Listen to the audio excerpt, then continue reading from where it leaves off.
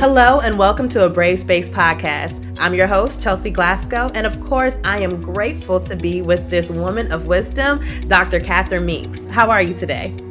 I am good, Chelsea, and it's always great to be with you. We always have a special time. And today I'm super excited because we have a special guest that I am honored to present to you all. And her name is Michelle Miller, an Emmy Award-winning journalist, national correspondent for the CBS News, and currently serves as the co-host on CBS Saturday Morning. She is an author, dear friend of the center. So welcome, Michelle. How are you? I'm great. Wonderful. I love the energy. And so just so that our listeners know, you may have seen Michelle on CBS Saturday Morning, or you may know of her newly released book. She is the author of a memoir, Belonging, A Daughter's Search for Identity Through Loss and Love. And in this book, she talks about her family story, her biracial background, and her struggle to find acceptance. And today, we are so honored to invite her into this brave space to speak a little bit about her journey for belonging. So I'm going to go ahead and open it right on up. Michelle, when did this journey for finding belonging begin?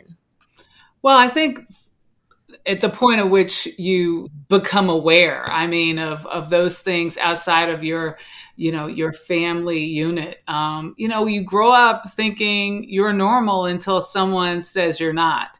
Mm-hmm. And that came in elementary school, I would say about second or third grade. And ironically, not just at school, but through a family friend who asked me the question, "Where is your mother?" And I knew that my mother, it crystallized for me that I wasn't in quote unquote, and I use quotes a lot because I think all families are normal. The family you're in is the family you're in. And so therefore you're not abnormal. You're not extraordinary. You're not, I just think those labels sometimes really do us a disservice, but yet society does put those labels on us. And I think at that age was when it sort of crystallized to me that folks looking at me saw something different and made an assessment about it. And so I think I was, fed up to some degree with that question. And so I just answered it as simply and as curtly as possible and said, I don't have one. And it's interesting. I think my father overheard me, and what ensued was a moment in time when he actually brought me face to face with a mother that I don't think I had seen since I was an infant. And it's an unusual space to be in because I think that so many of us, particularly those of us who come in and around the African American space for historical reasons, we're keenly aware of. We're keenly aware of secrets, and we're keenly aware of people hiding and people being hidden. But it was something that I think it was something that was with me until I took a really firm grasp of who I was and made sure that no one would question it again. I love that. So up until the point of you discovering like, hey, other people are saying this is abnormal, right? But again, you said, I thought my life was pretty normal. Up until that point, what did normal look like to you? That's a great question. So I grew up in South Central Los Angeles with my grandmother, who was my paternal grandmother, my father, who didn't live with us, but who was very part of my life. But as I said, as I hinted at, and perhaps I should say out loud, I am my mother's secret. And the secret is explored in Belonging. I want to give a shout out to all the people who made it a New York Times bestseller. So I'm very excited about that. But I think that it was, South Central is also another space and place that is labeled. And I grew up there at a time when, right after the LA Watts riots, that that were triggered by an arrest of an African American man who was simply trying to get his wife to the hospital as she was pregnant. I think people had this image of what that looked like, what it was, and for me, it was a somewhat wonderful experience in the aspect that everyone around me, all the families and all the houses that bordered mine, were these family units where there were mothers and fathers and children, whether they were in their 30s or they were in their 60s. And, I was friendly with many of them, and I felt very safe in my community within the border of the residential space. And I think for a lot of people growing up in that era, they did too. Not until, it was funny, I didn't know I was living in South Central Los Angeles until I went to college in Washington, D.C. at Howard University, and I met my roommate for the first time. Wendy Raquel Robinson was the person who explained to me where I lived. She said, "Where are you from?" I said, "LA." She said, "Me too." She said, "Where in LA?" I said, "The Vermont Knolls." She said, "Where exactly?" And I said, 80th and Normandy. She said, "Girl, I'm 84th place and Western. You're in South Central." And I said, "I am?" She said, "Yes," because no one had described it to me in my neighborhood at all that way before. So there it was. And I have to chime in here that for around that point, because that's so typical. It's home, it's your neighborhood, and then these outside ways of characterizing it. If you don't know about it, it's just home. Right. And then when you go out and hear that, it's like, really? I mean, it's like when people talk about areas that are not, that was a wonderful area. Some areas are not so wonderful in many ways, and yet it's still home. Yes, no, I mean, it was very much home. And it was home for me through until I got to fifth grade. It's where I went to school. It's where all of most of my friends were, except those who lived in the Baldwin Hills area. I had friends there. But it was where I existed until I was bused out to a school in the fifth grade, like so many other people, a pioneer who, I think the notion was, look, it's clear that there is no equality in the resources that are given to children in some areas versus others. And I think the LA Unified School District attempted to equalize the playing field by sending the children in those lower socioeconomic areas to the schools in the valley, and then busing, or an attempt to bus, those white children from those better off schools to South Central Los Angeles. And there was the shift, like that wasn't being had. Let's put it plainly, and it became a one-way busing operation. I would say that those schools out there were certainly better equipped in many ways, but I wouldn't say that the teachers were any smarter, any better equipped, or any. I think that the teachers in the schools that I had been to all my life were caring, nurturing, gave me an aspect of an education that opened my eyes to some degree, if not all the way, to being analytical in how we were being taught our history.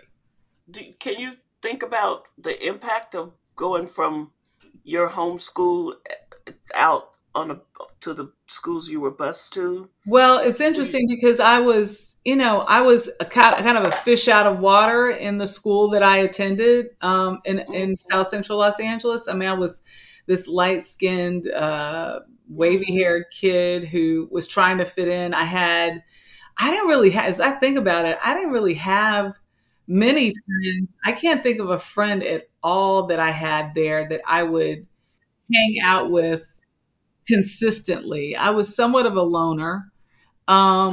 And it was, I think I was having a hard time fitting in, which was different from the preschool and kindergarten, first grade school that I went to, which was also in South Central Los Angeles. It was just a different atmosphere. I had a great relationship with my teachers, though. My teachers, from Mrs. Bennett to Mrs. Smith, and even Mrs. Schaefer. Mrs. Schaefer was a white teacher who did the reverse commute. And I really have a great deal of appreciation for her because clearly she believed, or at least went along with, the aspect of, walking the talk. And she was a great teacher.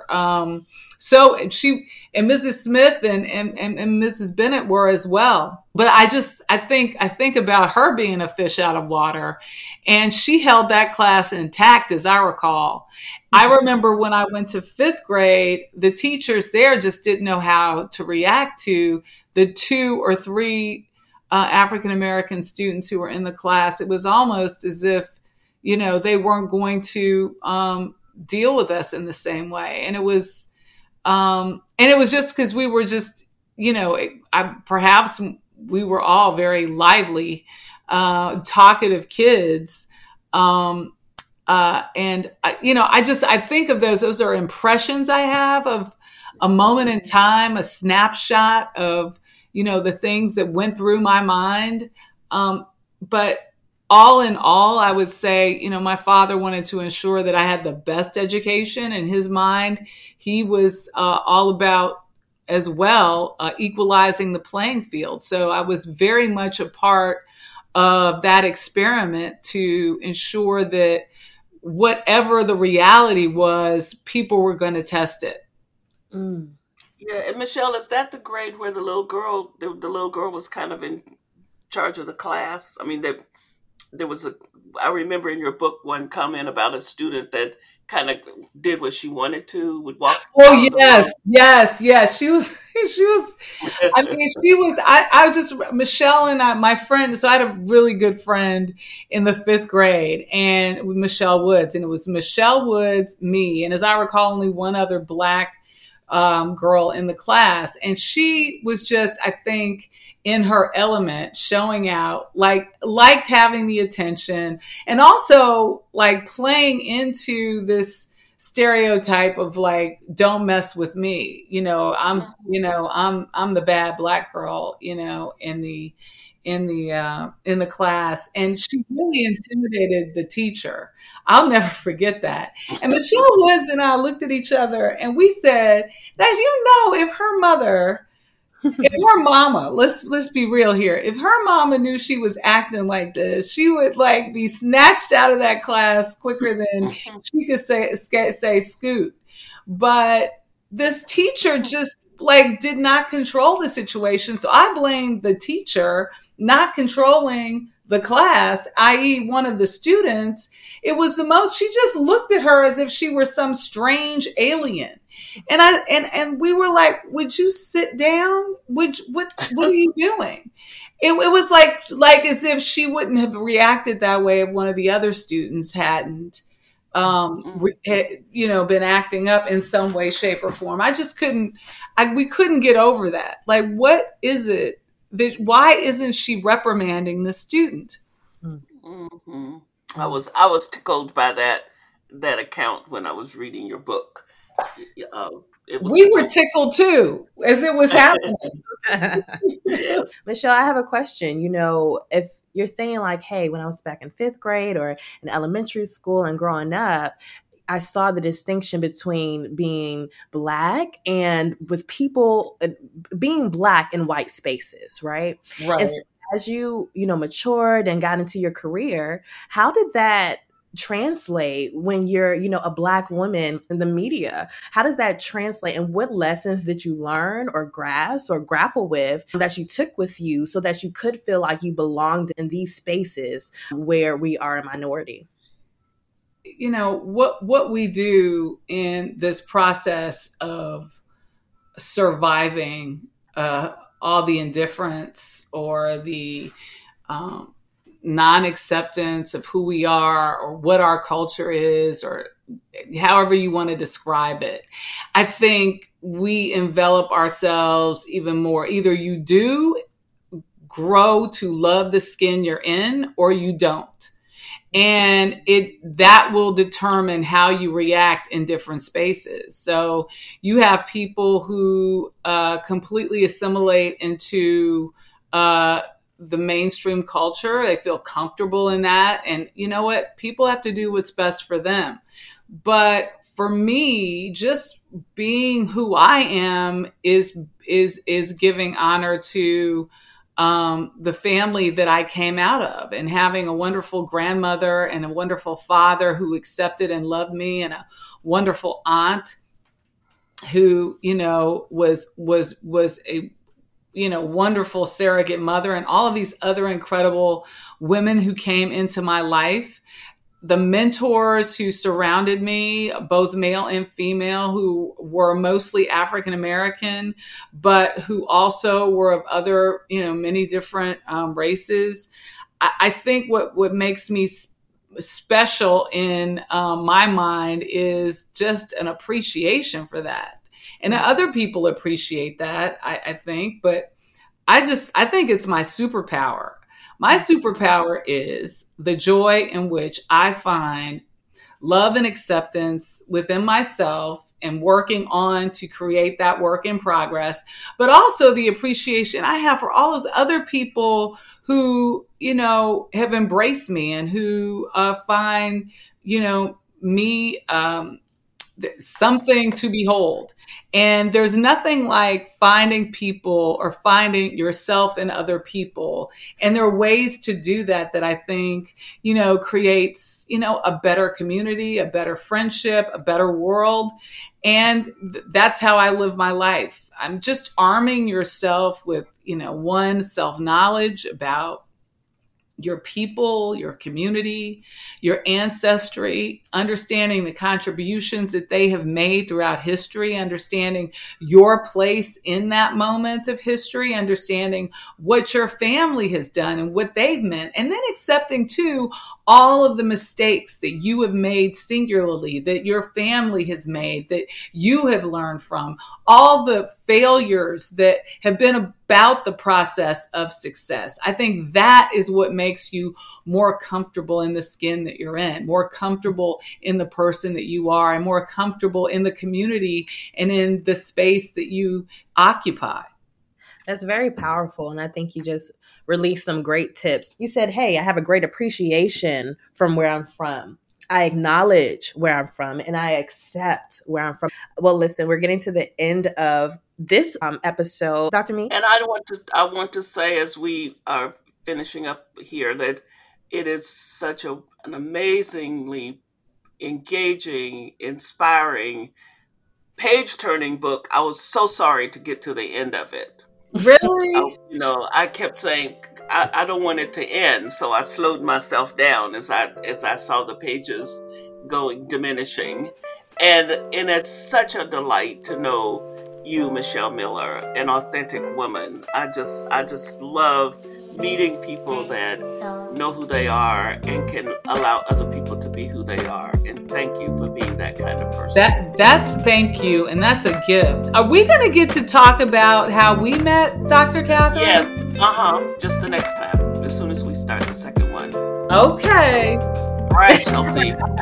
That's right. So I hope our listeners stay tuned for the part 2 of this conversation in this brave space. But until then, just remember to always tell the truth. Connect with us on social media, Center for Racial Healing, or online on our website, centerforracialhealing.org. Stay tuned for our next episode with Michelle Miller.